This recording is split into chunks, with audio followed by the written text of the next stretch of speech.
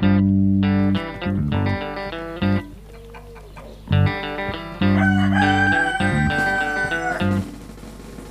is episode 43 of the Get in My Garden podcast.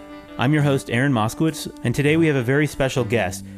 He is a speaker, writer, entrepreneur, citizen scientist, mycologist, and so much more. William Padilla Brown. He is a contributing editor for Fungi magazine, and today we discuss his work with algae and the 5 algae species that are most promising for cultivation and economic feasibility. William talks about algae and fungi as the premier organisms for ecosystem restoration and their relationship to each other. Current algae research for algoremediation potential in wastewater and usage in various agricultural systems. Then we talk about how many people are now creating new micro-industries, self-educating and contributing to a much brighter future that includes natural farming methods paired with creative use of technology. Finally, we talk about William's various projects and businesses and some details about DNA sequencing research he is involved in to identify new mushroom species and species-specific unique compounds with medical discovery potential. Subscribe and leave positive reviews on iTunes or wherever you listen from, and follow my adventures on Instagram at Get In My Garden, where I am actively posting content related to the podcast episodes. Visit getinmygarden.com and join the email list I've just started. Over the next few months, I will be offering amazing extra content and supplemental materials there, and I promise it'll be worth it for you. I do a lot of different talks all around the country whenever I do speak. I have done the Fungal Fortune Talk in a couple different states and cities around the country so far. Well, you got my attention. First, I noticed you online, many months ago, I think. You had some videos about what you were working on with algae, and then you mentioned it very briefly in your presentation. Yeah, I've been working with algae since 2015, working with growing different varieties, different species. Mostly the top 5 that we believe to be the most beneficial species of algae to be working with, easiest to get started working with. So we're talking about spirulina, that's the Arthrospira genus, Chlorella vulgaris, Haematococcus pluvalis, Nanochloropsis gaditana. Those are the main species that I've worked with, and some that show the most potential for individuals getting into this as a business. So we see a lot of biotech companies working with these species, a lot of supplement companies working with these species. Currently, I'm just cultivating spirulina in hopes to be the first to bring it to market in central Pennsylvania as a fresh product. Oh, wow. So what would that look like? I do, first of all, love the fact that you're doing all these things, but you are focusing on the business side of it. That's so great. There's a lot of people that go into these things and they don't really think about that. So yeah, I think it's important. I do want to do a lot of research and I do want to play around with all these different algae strains, but in order for that to make sense, it has to be economically feasible. So I have to be able to afford to buy the cultures. I have to be able to afford to do the experiments, so on and so forth. And what would your product look like as far as bringing a fresh one to market? Is that something you'd sell at the farmer's market, and would it be in a liquid form? I'd be selling it in a fresh pressed form. So I'd harvest it from the culture tanks and then I'd press all of the water from it. So it kind of turns into this like goo, soft cheese, tofu type consistency. That's so wild. That's definitely something I've never seen out there. That's cool. But as far as like, you said something, I don't remember exactly how you said it, but the oldest single-celled organism is algae and then fungi. I know what you're referring to. Yeah. For years, I've been telling people that algae and fungi are the alpha and omega of biology. Algae being the first photosynthesizing organism, and I'm talking cyanobacteria, which is classified as algae at this point. And fungi being the first like large-scale decomposer. Prior to both fungi and algae, there was bacteria and things of that nature, processing inorganic compounds. But algae and fungi just came up as the premier organisms for ecosystem creation and ecosystem restoration. So with every single major mass extinction, algae and fungi coming together and recreating these ecosystems. They've survived every single mass extinction, and they're some of the only organisms that we've seen growing in space. So we have algae and fungi growing together as lichens, and algae and fungi growing individually outside of the space station and on asteroids and things like that we see flying through space. But we've seen Earth-originated algae and fungi growing in space in orbit on materials. So I think that's incredible, and that says a lot. I think any pioneer species or any truly adapted, like a species that's going to survive is going to be spacefaring species, and we are dealing with species that can exist in space without suits, without Earth-like environments. So that's something that's truly incredible. No kidding. Wow. And probably going to be critical if we're going to be taking ourselves to other planets. 100%. I mean, if we think that we can just do that on our own, we're extremely mistaken. We have to be working with algae, fungi, bacteria, insects. You know, if we're going to create ecosystems that are capable of providing us with what we need to be working with all of these organisms and working with the most resilient species in these groups. And now, can you speak a little bit to as far as the remediation side of things? Because I know for sure,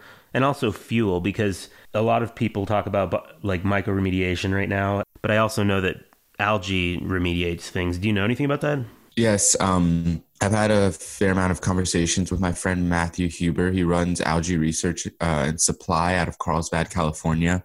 Mm-hmm. And he's actually done some algal remediation projects. So we've discussed utilizing algae for remediation of human wastes. So we're talking like wastewater treatment facilities. This water is just loaded with nutrients. And oftentimes we are seeing individual boroughs, municipalities, townships, cities that are discreetly putting this human waste effluent into local bodies of water under the radar. Mm-hmm. And all of these nutrients that are washing away from agricultural land in combination with that are causing toxic algal blooms. So when we think about these toxic algal blooms, all they're really doing is taking care of the nutrients that have been added into the water. They're eating the nutrients that have been added into the water. But we're dealing with species that aren't so beneficial, species that are overcrowding the water, causing fish to suffocate. And we're dealing with species that make it unpleasurable for us to get in the water and could potentially make us sick. So why not work with more beneficial species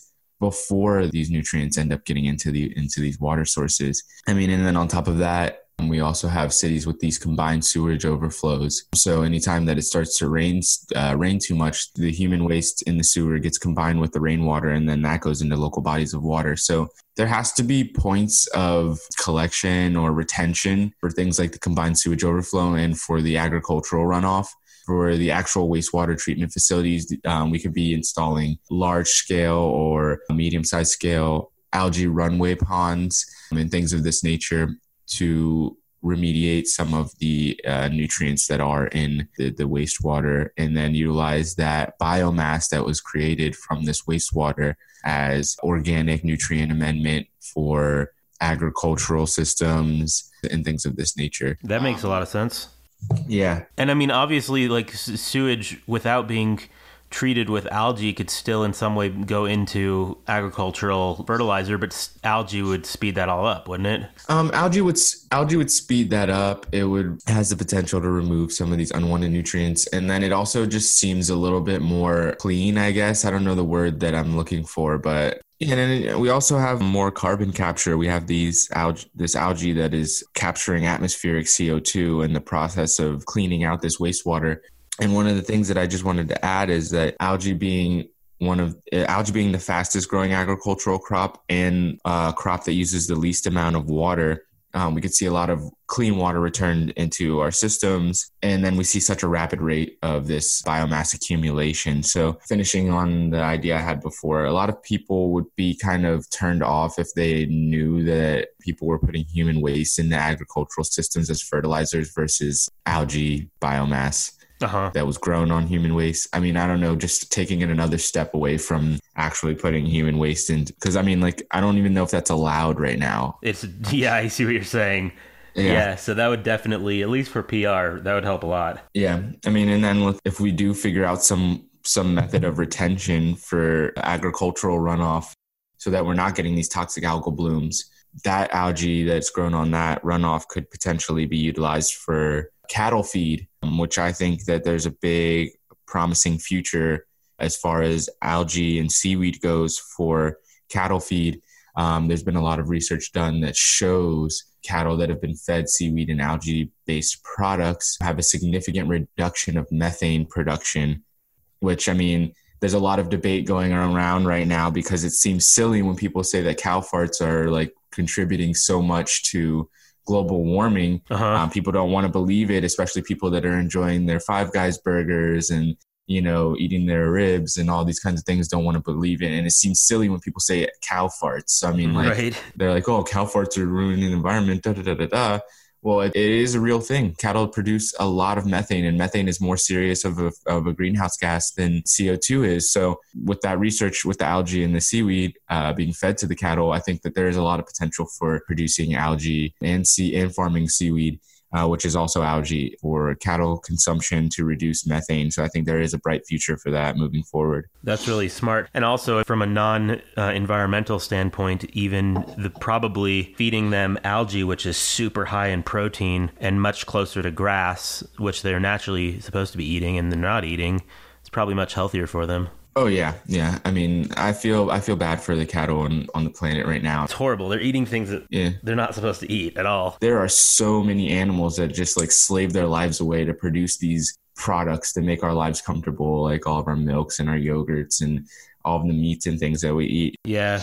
I mean, and I eat meat and I use animal products, but like living in Pennsylvania, it's way easier to get access to animal products that I know are ethically raised. For sure. Well, yeah. And in New Mexico, it's definitely, there's a ranching culture. And I grew up in Seattle and I spent my time as a vegan and all that. But now I'm a complete like meat eater. And I actually think that grazing animals have a part in everything. But I mean, I do think about that. And particularly how horrible the conventional stuff is. It's just so unethical. And it's so far off from what is natural. I mean, like, I do have this debate a lot of times with people that say like everything that humans are doing is so unnatural and so on and so forth, when I believe that inherently what we're doing is natural, being an organism that came from nature. I mean, our brains were evolved from nature. All of our technology comes from nature.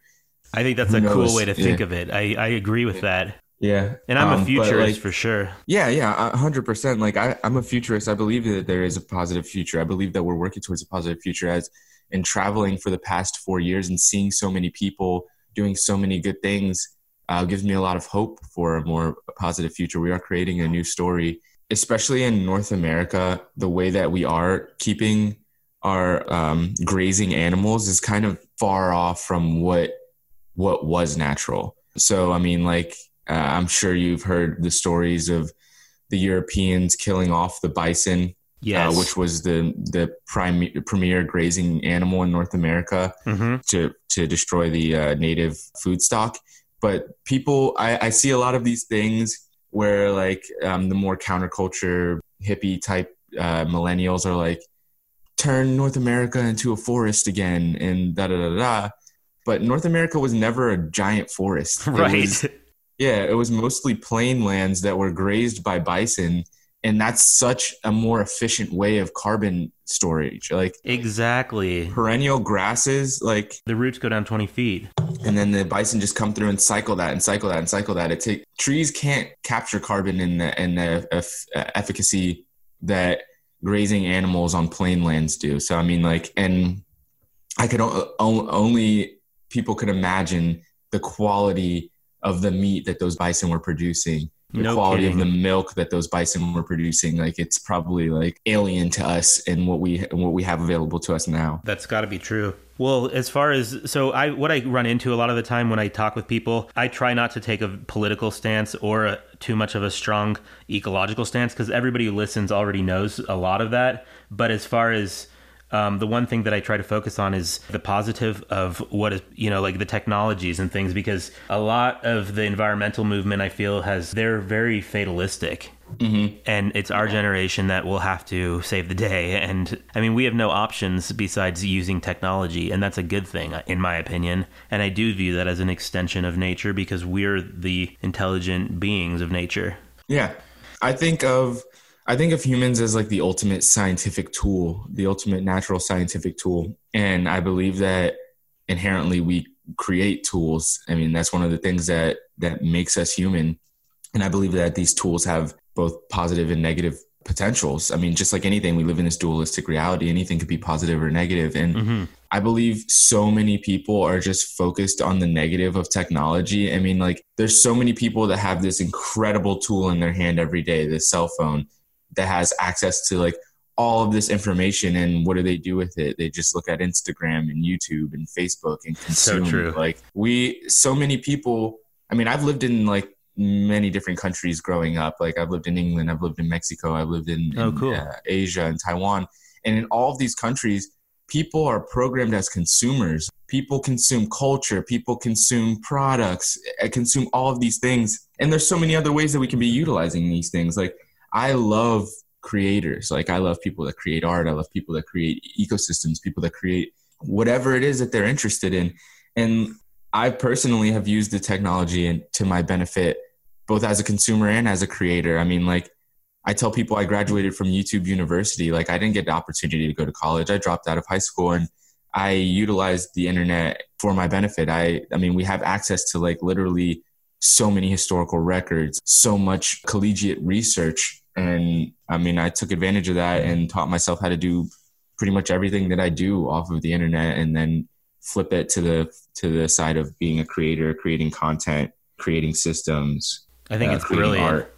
It's awesome. You're such an early adopter, really, because it was only a few years ago that people still seem to buy into the idea that you must go to school. But now even the establishment of corporations and things like that, they're even saying, we don't care if you went to school because it's about what you know. And then all the knowledge is out there. Yeah, I mean, I think a lot of it is about comfort. I mean, especially in North America and in the United States, a lot of it is about comfort. Like, I'm going to go to school so I can have the comfort of like having a job. Doing what I do, it is uncomfortable sometimes. I don't have that security of getting the same paycheck every 2 weeks and all of these kinds of things. Like, I'm just out here like doing the work that I know that needs to be done. I find my comfort, I mean, because everybody needs that. I find my comfort in knowing that what I'm doing is ethical. I know that what I'm doing is not detrimental to the environment that I live in. It's not detrimental to the community that I live in. It's actually the opposite.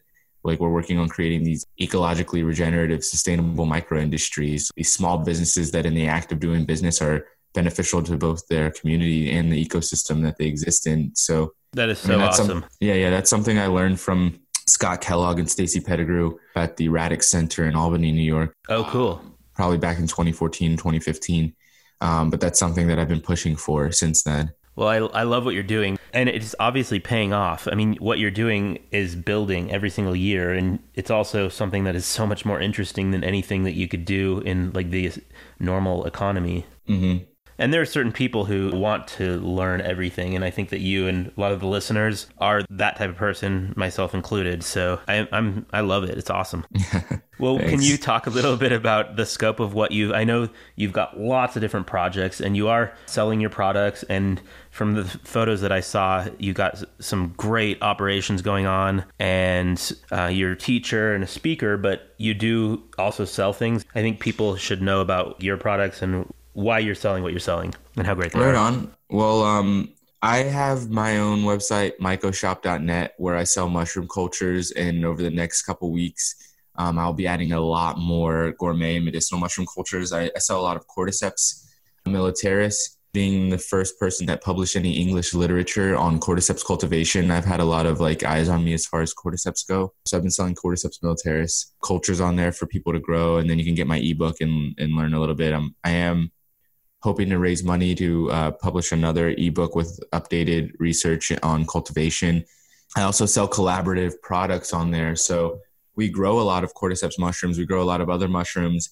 And being that the market isn't completely educated on how to utilize them just yet, we do a lot of collaborative products with other individuals, creating more familiar products. We do a lot of work with Cognitive Function, which you can find our product in collaboration with them at cognitivefunction.net. Oh, cool. And we do a lot of focus on food as medicine. So again, just creating more familiar products, but incorporating the mushrooms. A lot of these mushroom products, you'll never see the mushrooms. We got a lot of powders. We got a lot of tinctures. And people have this disconnect and they don't actually get to see what it is that they're consuming. So we make sure that we actually put the mushroom in the product for people to feel, for people to taste, and get introduced with. So that's pretty much, I mean, as far as the products that we go, unless you live in central Pennsylvania, where we do a lot of farmers market and sell fresh produce and fresh mushrooms. Gotcha. But yeah. Well, and then as far as that goes, I know that, well, I don't know for sure about this, but you've mentioned that you'll go out and you are foraging for different mushrooms. And then when you find them, you might take a culture from that And does that mean that what you're producing in your lab is going to be slightly different than what people will find elsewhere? Yeah, so I mean, there's a lot of commercial strains of mushrooms out there coming from Asia, coming from Europe, and some from the United States. I do focus a lot on native mushroom strains. So I'll forage around the Northeast and the Mid-Atlantic. I'll find all these gourmet and medicinal mushrooms, and I'll bring them back to the lab, clone them, and then run them out in the farm. So we do produce a lot of native mushroom strains here at the farm. That's been something that's been a big part of my business since I started back in 2015. And then as far as if you collect something, how similar will it be? Like if it looks the same as something you find in a different part of the country, could it still be very different? Oh, yeah. And that's why we're doing a lot of work with like DNA sequencing. I've had the opportunity to come in contact with the Mycoflora project a couple times. And then a couple of my friends around the country are like very savvy as far as molecular biology and extracting DNA from fungi goes. So I would just like to shout out Alan Rockefeller and Craig Trester. But we can send in our samples of these mushrooms, and like almost every single time there's slight differences. I mean, if you find an oyster mushroom on the West Coast and an oyster mushroom on the East Coast, they're definitely different. So there's been a lot of work with DNA sequencing and then changing the Latin binomials for these mushrooms because they are different, and we're just so used to like macroscopically identifying mushrooms. So now we're getting to molecular identification. That is so cool. And then as far as the potential for discovery and like medical discovery, it's like unlimited practically. Oh yeah. I mean, there's so many kids that are in university that have access to all of these tools that we could be utilizing to discover unique species-specific unique compounds and compounds that we already know to be beneficial medicinally in all these different mushrooms. So there's so much room and so much space for discovery here as far as like medicinals go, as far as textiles go, I mean, so on and so forth. There's so much potential for all these organisms. I personally want to raise funds enough to equip my own laboratory with things like high performance liquid and gas chromatography. We already have equipped the lab with molecular biology equipment like polymerase chain reaction machine and gel electrophoresis and things of that nature. But I do want to be able to raise money for more equipment because nobody's going to be as dedicated or as passionate about some of these projects as I am. And I want to be able to bring this to the world in a way that's affordable. I mean, a lot of times when you want to get things researched, when you want to get things analyzed, you're going to be coming out of pocket unless you're getting grants and things like that to do the research. So I just want to have all these things accessible to me so that I can do it in a cost-effective way and get this research out there to the world. Well, that's amazing. I'm sure that's going to happen for you. Everybody who hears you talk is probably really interested and wants to help get you there. Is there anything else you want to talk about? Mycofest.net. You can go check that out. Mycosymbiotics Mushroom and Arts Festival, 5th annual is coming up August 2nd through the 4th. And we have a lot of fun there. We have over 17 speakers right now. We have authors in the fields of mycology and permaculture. We're going to be working with mushroom paper, food justice, cultivation, mushroom art. And there's just going to be a lot of people, a lot of fun. Some of our sponsors include Four Sigmatic and Mambucha. We have Lancaster Farm Fresh as our premier produce sponsor. Phillips Mushrooms is our premier fresh mushroom sponsor. And yeah, we're just going to have lots and lots of fun. There's going to be all sorts of vendors there, all sorts of education. We typically find over 250 species of wild mushrooms over the weekend. Okay. The past 4 years, we've actually found 3 species that haven't been identified by science. So there's just a lot of fun. I mean, so yeah, you can go check out the tickets at mycofest.net, and the ticket prices include camping and breakfast, lunch, and dinner for the weekend. So a lot of value there. That's in your Northeast area, right? That's in Pennsylvania? In central Pennsylvania and Harrisburg, Pennsylvania, Camp Riley, Harrisburg, Pennsylvania. All right. Well, thank you so much, William. Yeah, thank you. My pleasure. Talk to you again, I hope. Yeah, for sure. And good luck with all your projects. Thank you. Good luck with the podcast. Take care. Yep, you as well. Thanks for listening to the podcast. Subscribe and leave positive reviews on iTunes or wherever you listen from, and follow my adventures on Instagram at GetInMyGarden, where I am actively posting content related to the podcast episodes. Visit getinmygarden.com and join the email list I've just started. Over the next few months, I'll be offering amazing extra content and supplemental podcast materials. A quick shout out to listener Kev in Melbourne, Australia, who just wrote in about his success with Bokashi composting. And thanks to everyone else who has shared ideas and feedback and listened as the show has evolved. I'm so grateful to you all. Upcoming episodes will include more about herbal foraging, specialized beehives, edible landscaping, and so much more. Bye.